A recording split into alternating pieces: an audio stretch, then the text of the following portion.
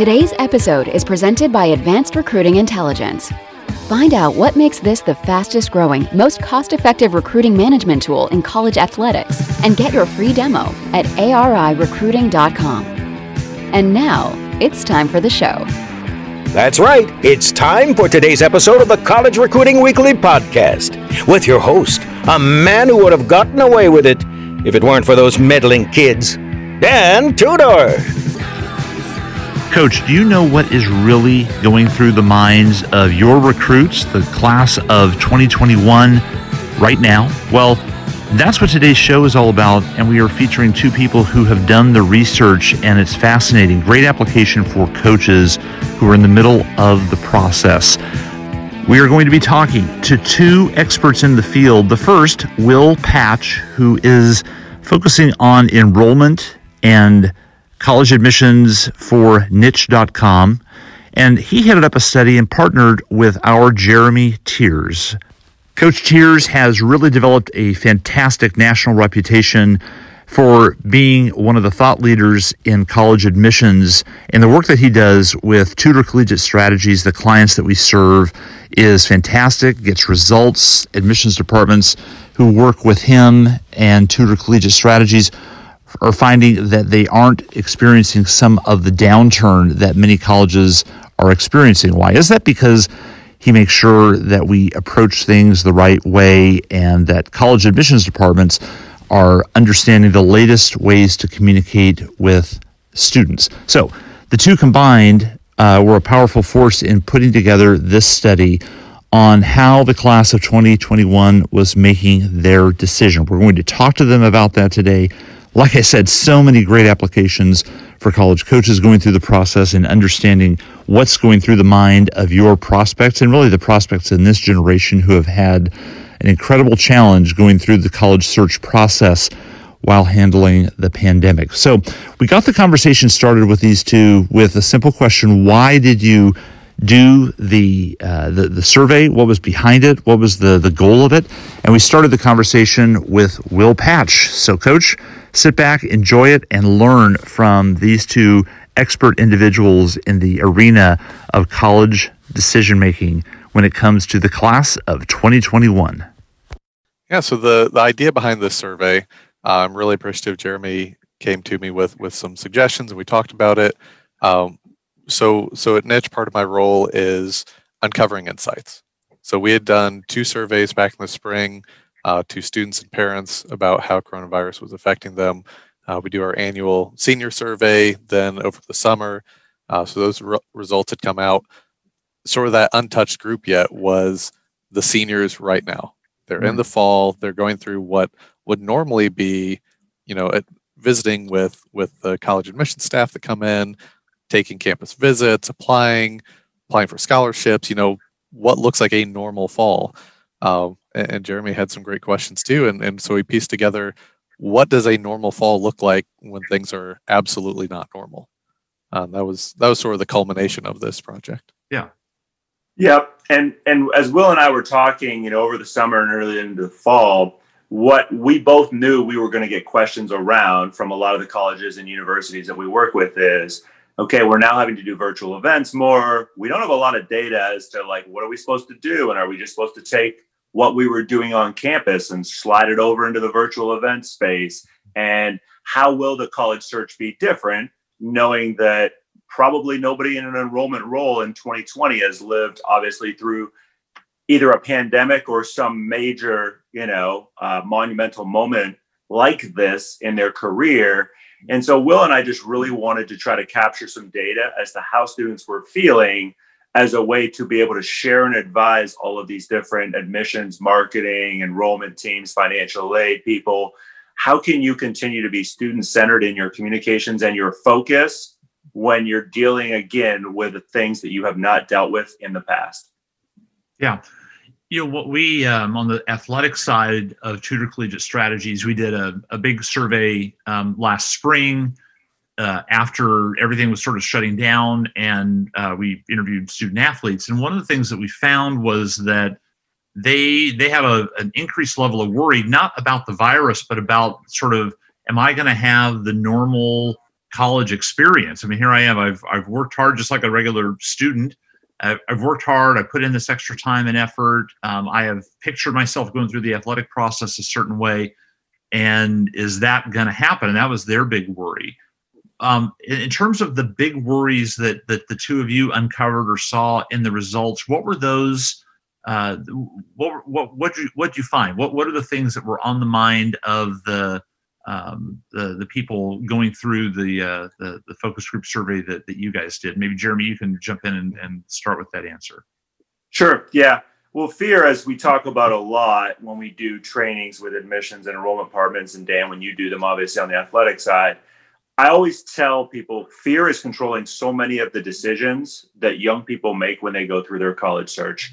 Meaning, when they're worried about things like affording the college they really want to go to, which was one of the top fears that Will and I discovered again in this survey.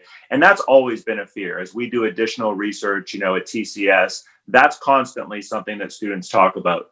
They also talk about things like making the wrong decision. And they also talk about things like, how am I going to know that, again, I found the right school for me if I can't do things like visit, if I can't do things traditionally, kind of what you alluded to, Dan. I had pictured this process was going to work a certain way. Now that's kind of blown up. So how do I know I'm still going to be able to find the right school for me? And, oh, by the way, I'm going to be able to afford it.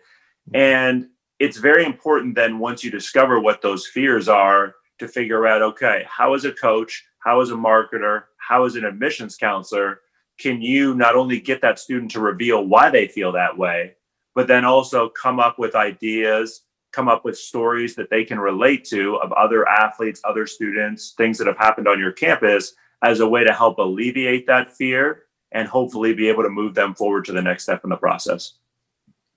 Yeah. And some of these fear and anxiety points are easier to address than others.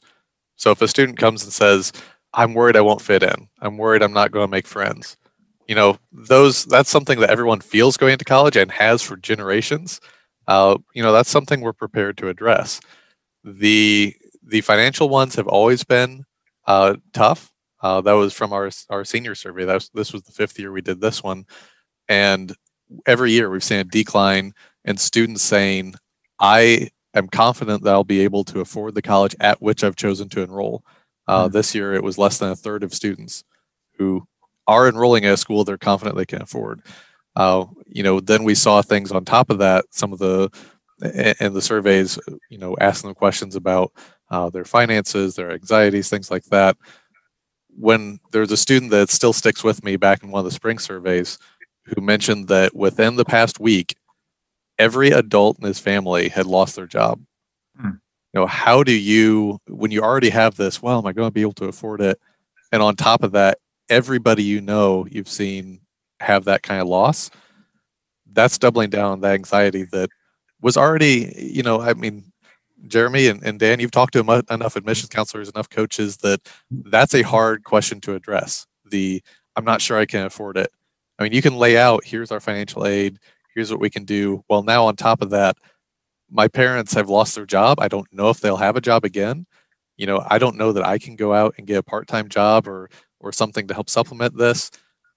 There's a lot of unknowns and there's a lot more being juggled right now. And I think one of the things as both of you talk about that, the uncertainty about affording college, now is already bubbling under the surface before all this started with the pandemic, that, college costs were rising, student debt was rising. There was this growing, and still is this growing sort of public sentiment that you shouldn't go into debt. We're going into too much debt for this college degree, and the college degree is no longer this certainty to a path of success and financial fortune in your future. And so we were already starting to sort of do this second look at the cost of college, and now this hits. And I'm just wondering, apart from the survey, because both of you are very in touch with the college admissions world and that side of campus, what are you hearing from the college standpoint about how they're addressing it? Or is this a worry that is starting to increase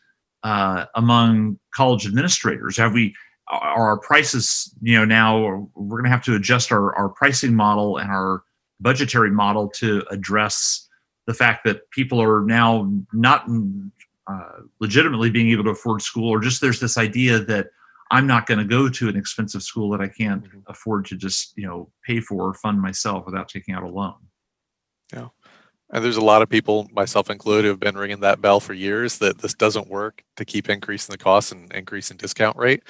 We saw actually this year in the senior survey that the majority of students in every income bracket now are saying that they are ruling colleges out before ever applying based on that sticker price.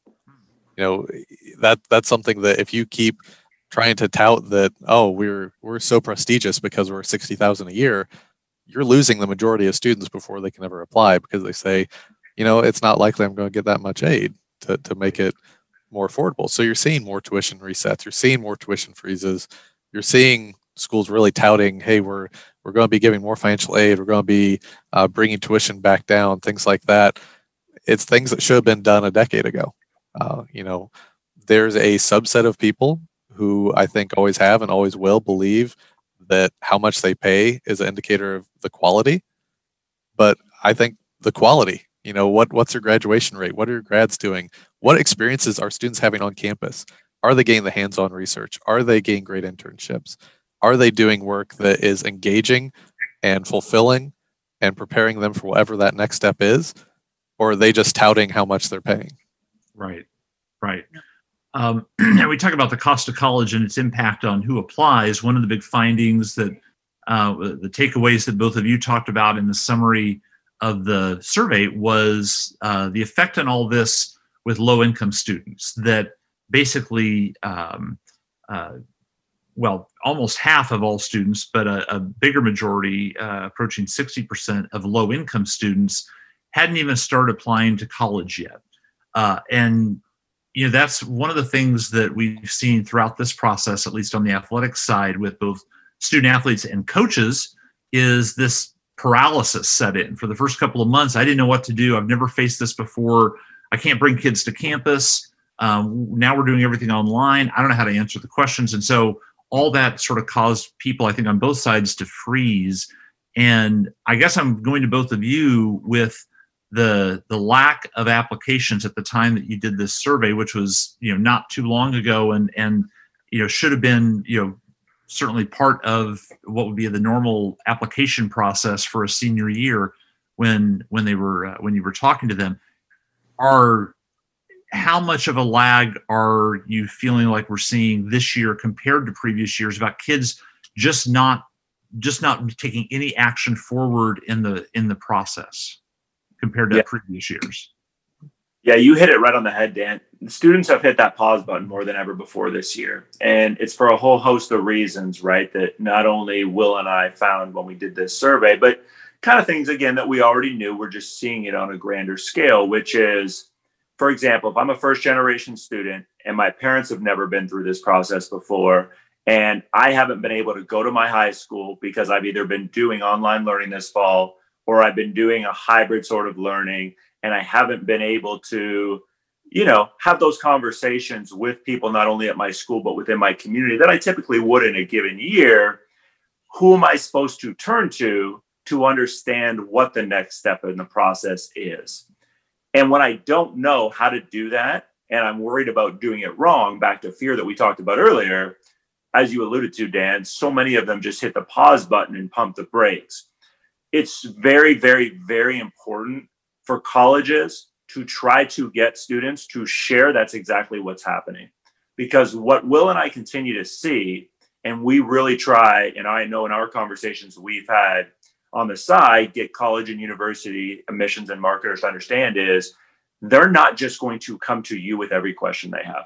That is very rare. You have to be the one, through the communications, through things like your admissions counselors, your coaches, again, being very direct and intentional with their questions, to try to draw out, coach, whoever the admissions counselor is, this is exactly how I'm feeling. This is exactly why I haven't applied yet.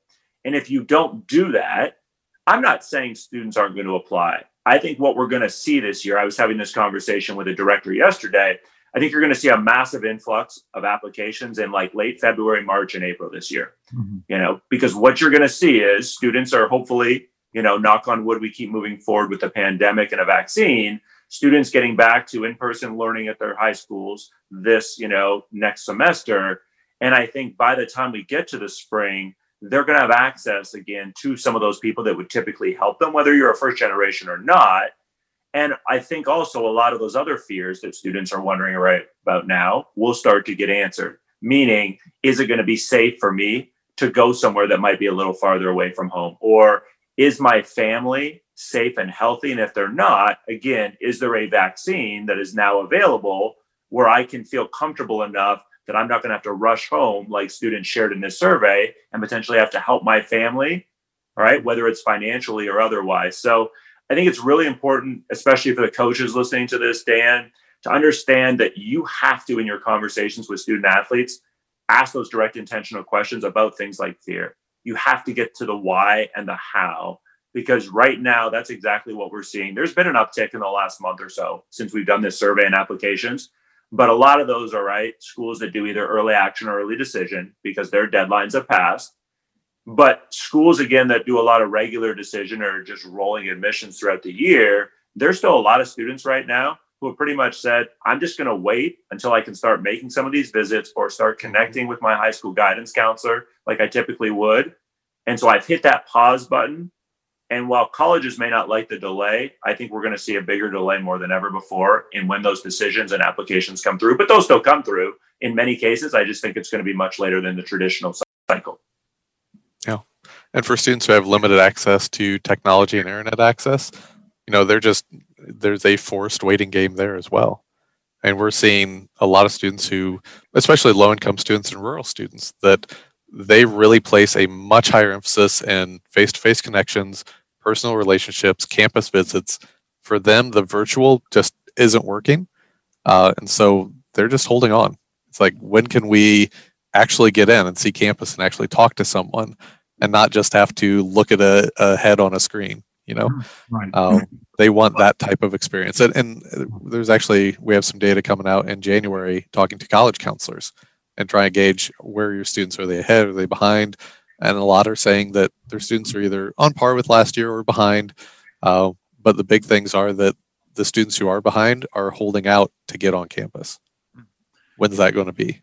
Right. On that note, one of the things from our survey last spring was the high rate of dissatisfaction with online learning. Now, many of these athletes were still in high school at the time. They were still they were still going through the process of seeing their high school teachers stumble through, maneuvering through Zoom, and they just weren't. It was less of an educational experience, and that combined with, let's say, doing virtual visits and events versus in-person visits. I'm just wondering how, and this is just your opinion, both of you, how have colleges done when it comes to transitioning or trying to put together virtual events, virtual learning that is on par or close to it with the in-person visits? Because I think the reason I ask that is I think that among the market, among current college student athletes as well as prospects looking at colleges, that's become a big conversation point. Am I going to be in person? Because I've seen what online learning is for an extended period of time. I don't want any part of that. And also, we go back to the cost thing. I don't know that I should be paying for a virtual degree at the same rate that I would be for an in-person learning experience. And so there's this weird market evaluation going on with both the cost of college and plus how are you offering that, and is it worth that cost? So I'm just wondering what you're seeing in terms of what you see colleges doing and how they're doing it to address that thing that's going on in the market. Yeah, I would say a couple of things on that. You hit on virtual events, Dan. Some colleges, obviously, as you might imagine, have transitioned better than others. I think the biggest struggle that I continue to hear, and we really saw in this data, is there's this notion out there that everybody has Zoom fatigue. I'm not going to tell you people don't have Zoom fatigue. People do have Zoom fatigue because everything with school, all right, with their friends, everything else has been staring at a screen. But as Will and I found in the survey, it's quite clear that a large majority of students, they're open to doing virtual events. They just think the virtual events right now don't fit what they're looking for. They don't want to look, as they said in the survey, at talking heads just nonstop for 45 minutes, an hour. Some schools are trying to do multiple hour events in the same day. That they have no interest in doing. Okay.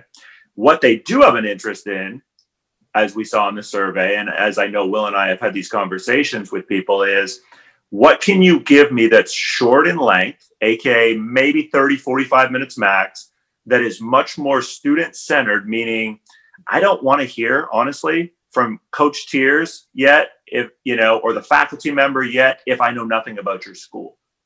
Yes, I want to hear about if I'm, being recruited for the basketball team. Hey, how do I fit within the program? But when it comes to learning more about your school, I don't care about all this academic stuff. You know what I want to talk about? I want to talk about financial aid, like you said, Dan. How are you going to be able to make it affordable? I also want to talk about the dorms. I also want to talk about, no shock to the three of us, your food. Like, let's talk about the food on campus. What's that look like? What's the meal plan like? Any places close to campus that I can take and use my bucks or whatever you want to call them, that shared. That's the kind of stuff that during virtual events, they would much rather hear about. But the other key is they'd also rather hear from either this current student or current student athlete perspective. And that, I think, is where so many schools right now are missing the mark with virtual events, is they are having faculty and admissions leadership go through the whole, hey, let's talk about how to apply, and let's talk about all these generalized facts and figures about financial aid. And so many of the students in the qualitative data that Will and I gathered said, you're telling me stuff I already know. I don't care. What I want to know more is, okay, how are you going to bring down that cost? Don't just tell me if I'm looking for an outside scholarship, go talk to your high school counselor. They can help you. That's a scapegoat. And students know it, and they say as much in surveys. They want you as coach or an admissions counselor to say, well, what else? Where else can I go? Is it FastWeb? Is it help me understand where I might be able to find some of those, or help me understand again how your school is truly different from these other 3 virtual events that I went and did that are kind of saying all the same kinds of things, why your school? And so without some of those things during virtual events, you're going to continue to see a lot of low turnout, or you're going to have high sign-up rates and low show rates. I think once admissions counselors, coaches, anybody else who's involved in those figures out, listen, all we have to do is make these shorter. We have to segment them a lot more and focus on maybe 1 or 2 things, depending on this group that we're talking to and where they're at in the process. You'll see students who are more than happy to show up and participate in these events.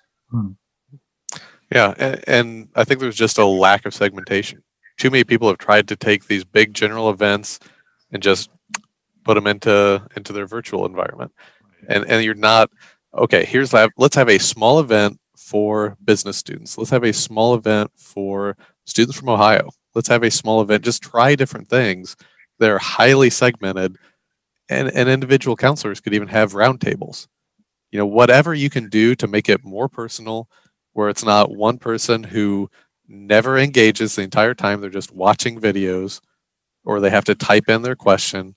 If you can have a small group of a counselor and 3 students, 4 students, and they can connect with each other and they can connect with you, and they can feel like, okay, this is the person who's going to be helping me through the process. That's going to be a lot more meaningful to students than these big general events. Yeah. The big things they want to know what are they going to fit in?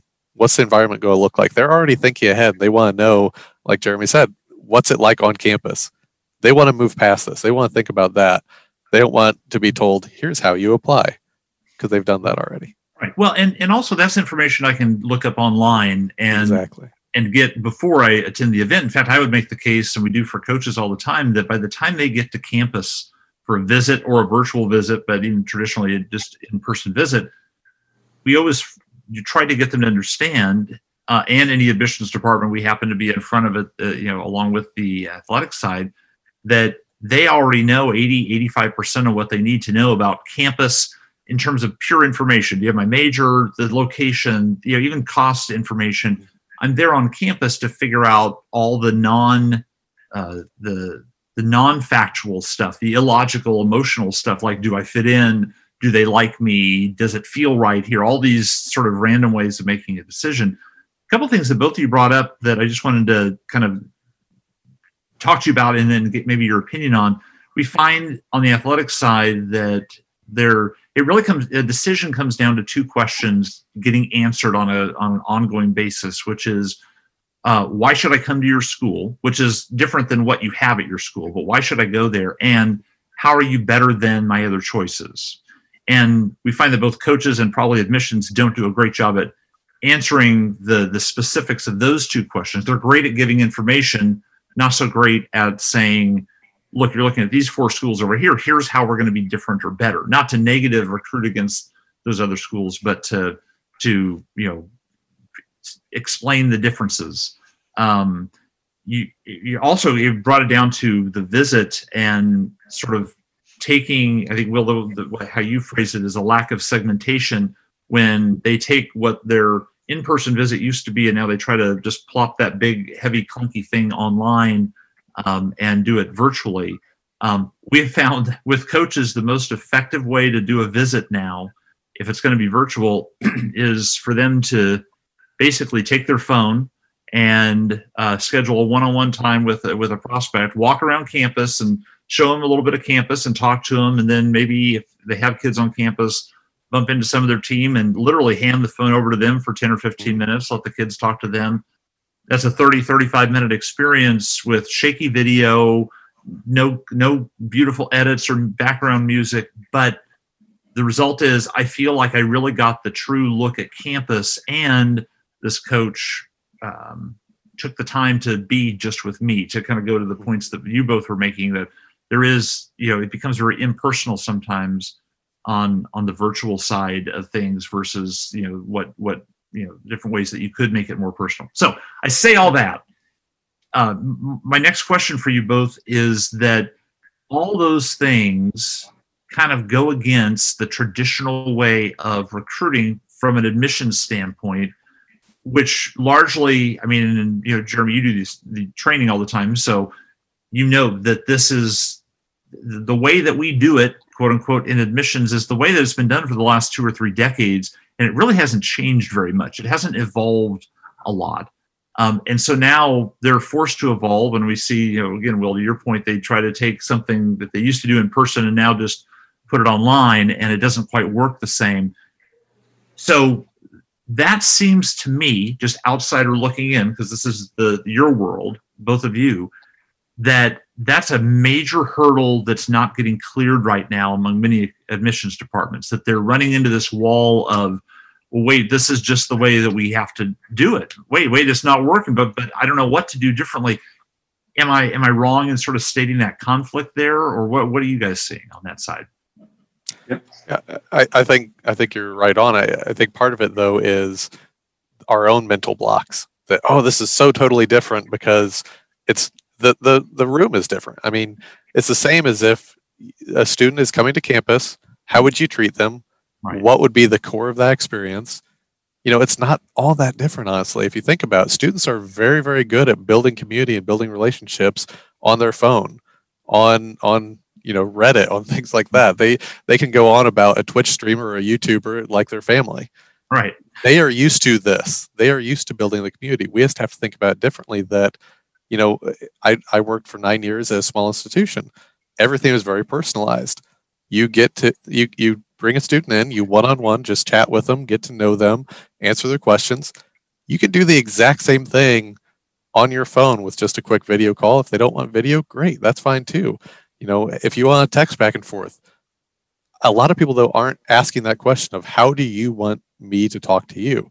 How do you want to get to know about us? Right. Is it through a video call? Is it through our virtual experience where I can talk to you simultaneously? Is it a text? What is that way you want to build that relationship? Because everyone's going to be a little bit different, but the core of what we're doing is exactly the same, except instead of being in a conference room or an office on campus, you're doing it on your phone. It's just a different frame. It's a different room. Right. Yeah. And Dan, you really talked earlier, and we'll hit on this too. We all make decisions based on how we feel. That's been the way of the world. It's going to continue to be the way of the world in admissions, and so many other industries. All right. Why do we spend more on a coffee at Starbucks? Why do we pay $10,000, $20,000 to take our family to Disney? And yet people do this every day in astronomical numbers, right? Well, that goes back to part of the value conversation we talked about earlier. But at the end of the day, what is it? Well, those companies, those businesses have figured out how to create those emotional connections that Will alluded to earlier and create those memories and feelings that leave us feeling happy, that leave us feeling excited. Students are going to continue to make their decision, even if we're in being in a pandemic, the same way they did before the pandemic. It's just, I can't get the feel of campus if either A, I haven't been able to visit because your campus isn't allowing me to, or B, I still don't feel comfortable even if I could come to campus. They can still feel, as you both alluded to, in every interaction they have with anybody on your campus, coach, student athlete, faculty member, counselor, do you make it about me? Do you seem to care more than these other schools? Do you understand some of these fears? And do you even care about it? And are you trying to help me with that? Right. Those feelings, right, have always been important, but they're going to be even more important this year because they can't come to campus. And Dan, you alluded to what we see on the athletic side. It's very similar with how a regular athlete makes their decision. The feel of campus, with feel in air quotes, has been number one on just about every survey we've done in 6 years with hundreds of colleges, because that's what students default to remembering. They remember those emotional connections that you and Will both talked about. And the last thing I'll say, and you hit on something that, boy, is going to continue to be such a struggle for so many people, which is this idea of change. And I've asked, because I do in these trainings we do, as you both know, I do one-on-one meetings with everybody from the leadership down through the admissions counselors, the marketing staff. And I've asked hundreds of times, help me understand. I'm showing you data that says you're doing A, they want B. What's the disconnect? They're scared, all right, for a host of reasons. But it all boils down to fear, right? Well, I don't know. We've never done it that way before. Understood. But if you have data, and this is what I always come back to, we're not guessing.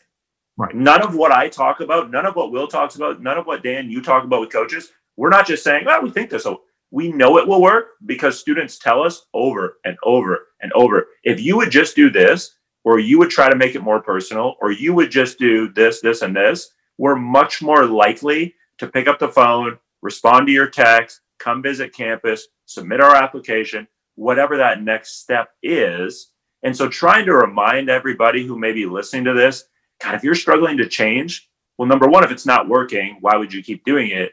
But number two, if you have another strategy that is grounded in data from the students or student athletes you're trying to attract, that should give you hopefully enough peace of mind to say, okay, we hopefully will execute it the way we need to execute it.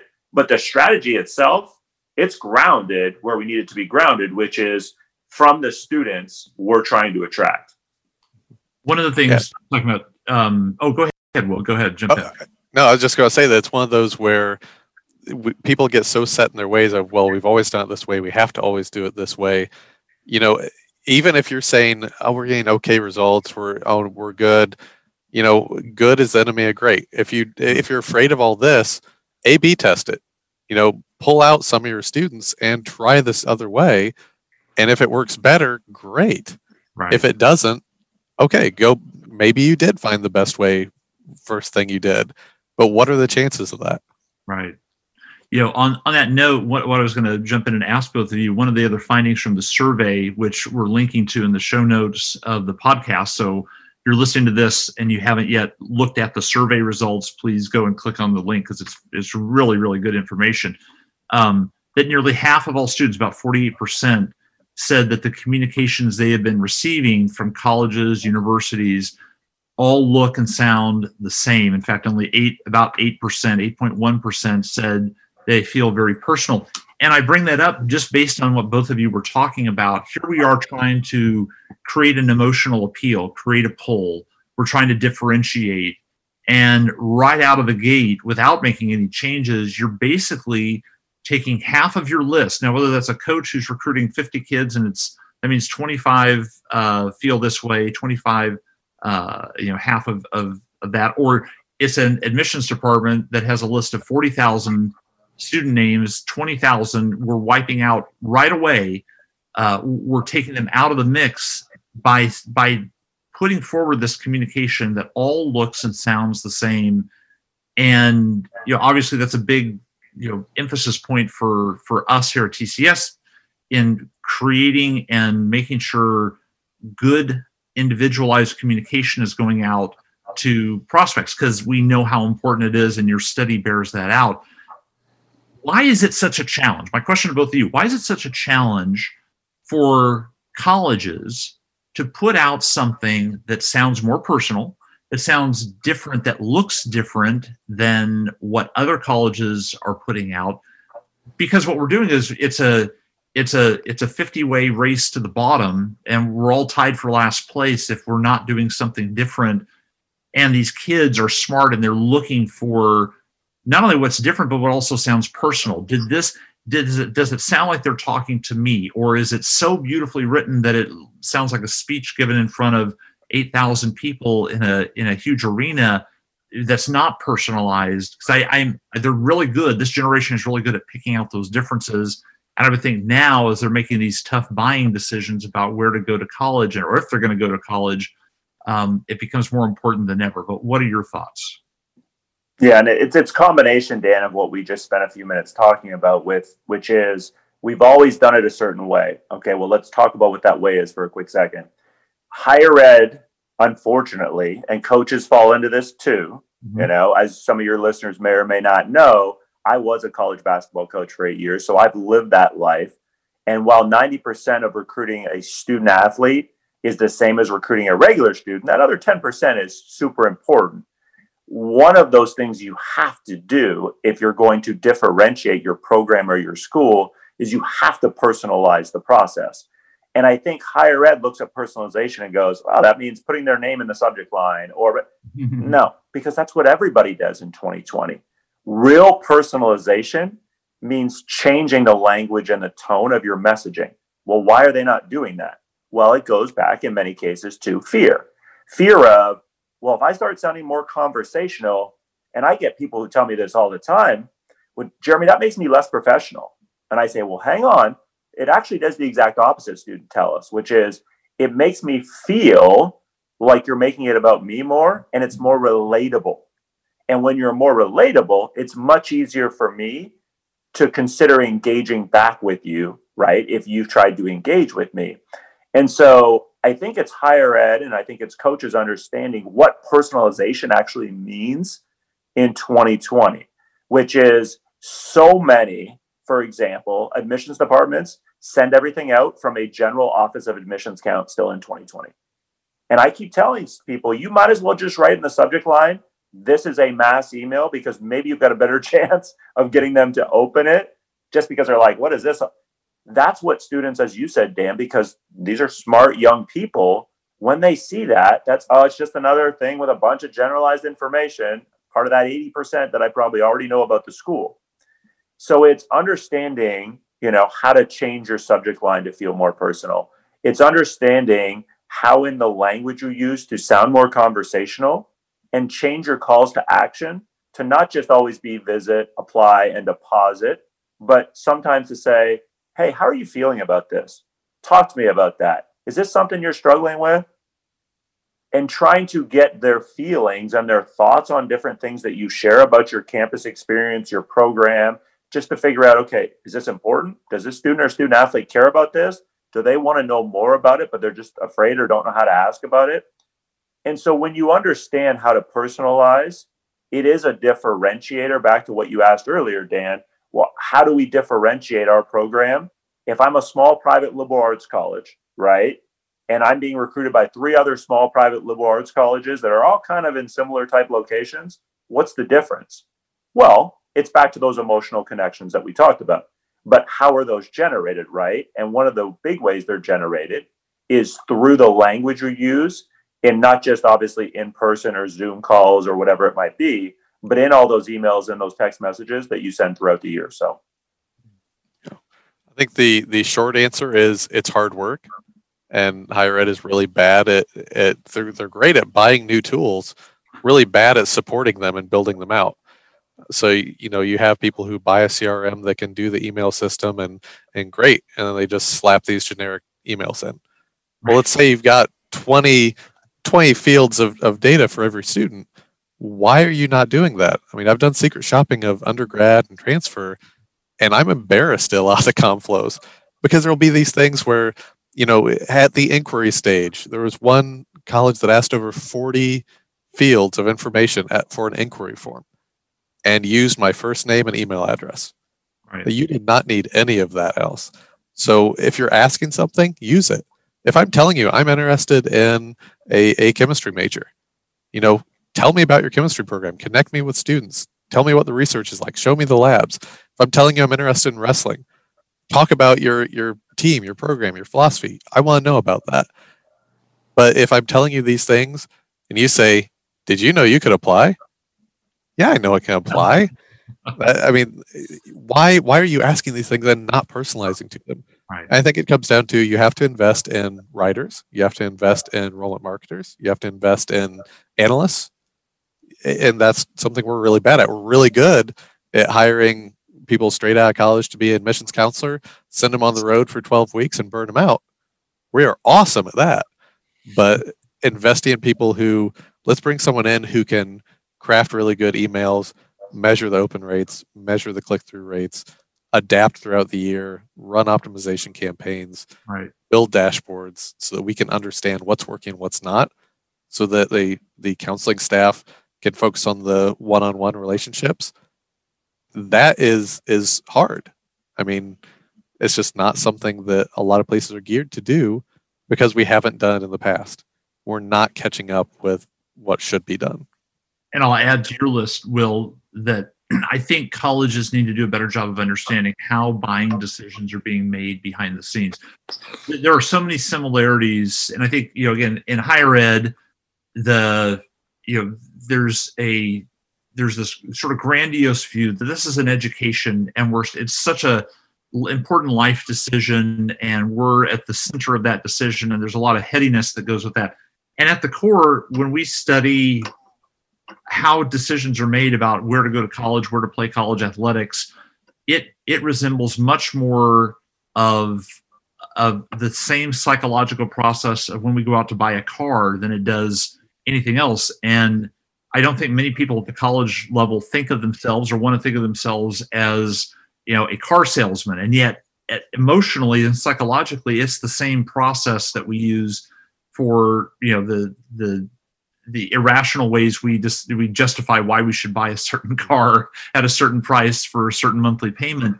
But it's exactly the same. So I could probably talk to you for another hour and dig deep into the stats, but I won't do that to you. I won't do that to the people who are listening.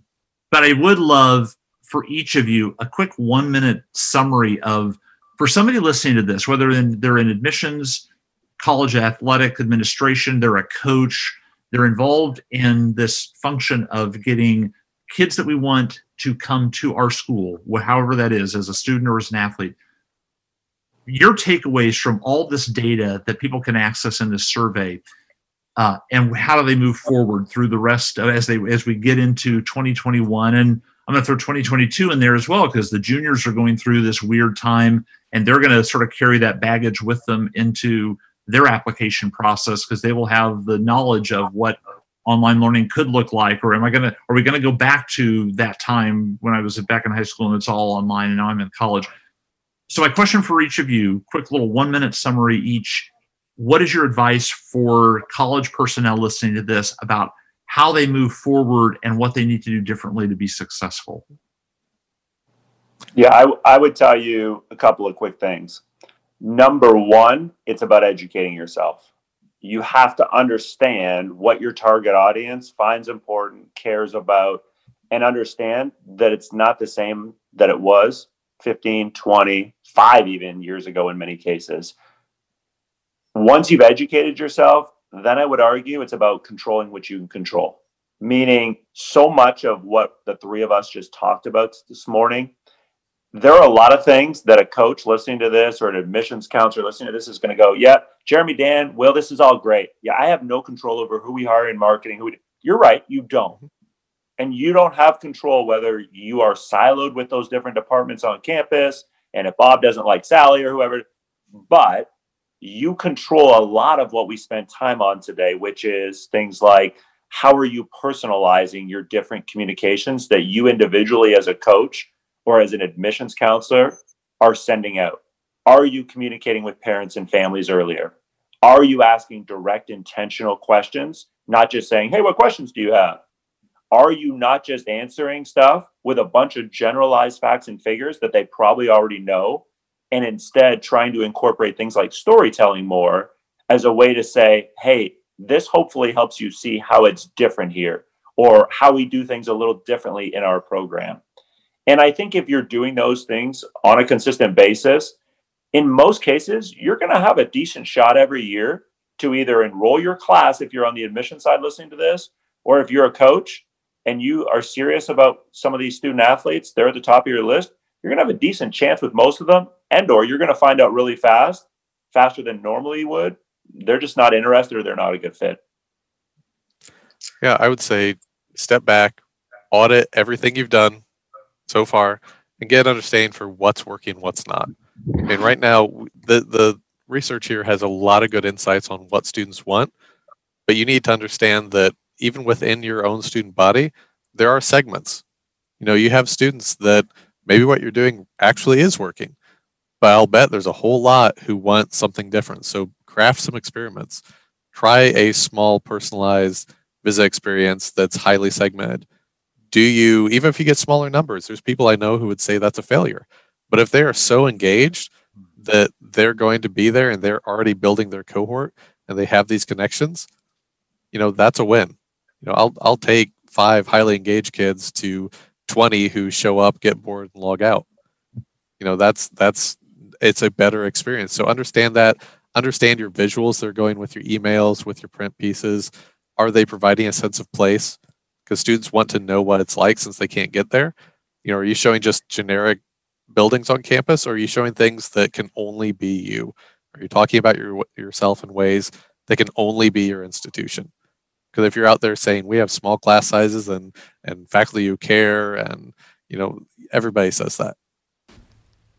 All right, Coach, that's going to wrap it up. Incredibly insightful information. How will you use it? That's really the big question that you have to answer now, because there's a lot of changes that are taking place in the way that student athletes and students are making their decision as they go to college. You're in the middle of that decision-making process for both the classes of 21 and 22, and really it's going to apply to many future classes that you're going to be talking to as well. So what do you do? How do you take this information and use it? If you need the full reference point for the survey, we're going to put that in the show notes of the podcast. So you can just click on that, pull up the full survey, and really dig into the numbers and study it. Share it with the friends you have in admissions, certainly, as well as the rest of the athletic department, because the more information you have, the better decisions you can make and the better strategic approach that you can move forward with when it comes to recruiting this class. As well, we'll put all the contact information for Will and Jeremy. If you have follow-up questions, please feel free to ask them. They're happy to answer it. 2 great experts. We really appreciate them being on the show. And that's going to wrap up today's episode of the College Recruiting Weekly podcast. Coach, we really appreciate you listening. Make sure you're subscribing on your favorite platforms, Spotify, iHeartRadio, iTunes, Google. We're on everything. So make sure you're subscribed. Make sure you're telling other coaches in your department, on your staff, to subscribe as well. Go back and listen to past episodes. We have over 100 that you can learn from. It's all here for you, Coach. We do it for free because we really want you to succeed. We really want you to make sure that you are the ones that are winning the recruits that you need to win. So, Coach, have a great day. Thanks for listening. That's going to wrap it up for today's episode of the College Recruiting Weekly Podcast. Have a great one. The College Recruiting Weekly Podcast is a production of Tudor Collegiate Strategies, copyright 2016 through 2020. Subscribe on iTunes, Google Play, or stream us on Stitcher, and make sure to tell the coaches in your department about the show. Email the host at dan@dantudor.com and visit the website to access more of the free resources we give to the college coaching community. Thanks for listening, and we'll see you next time here on the College Recruiting Weekly Podcast.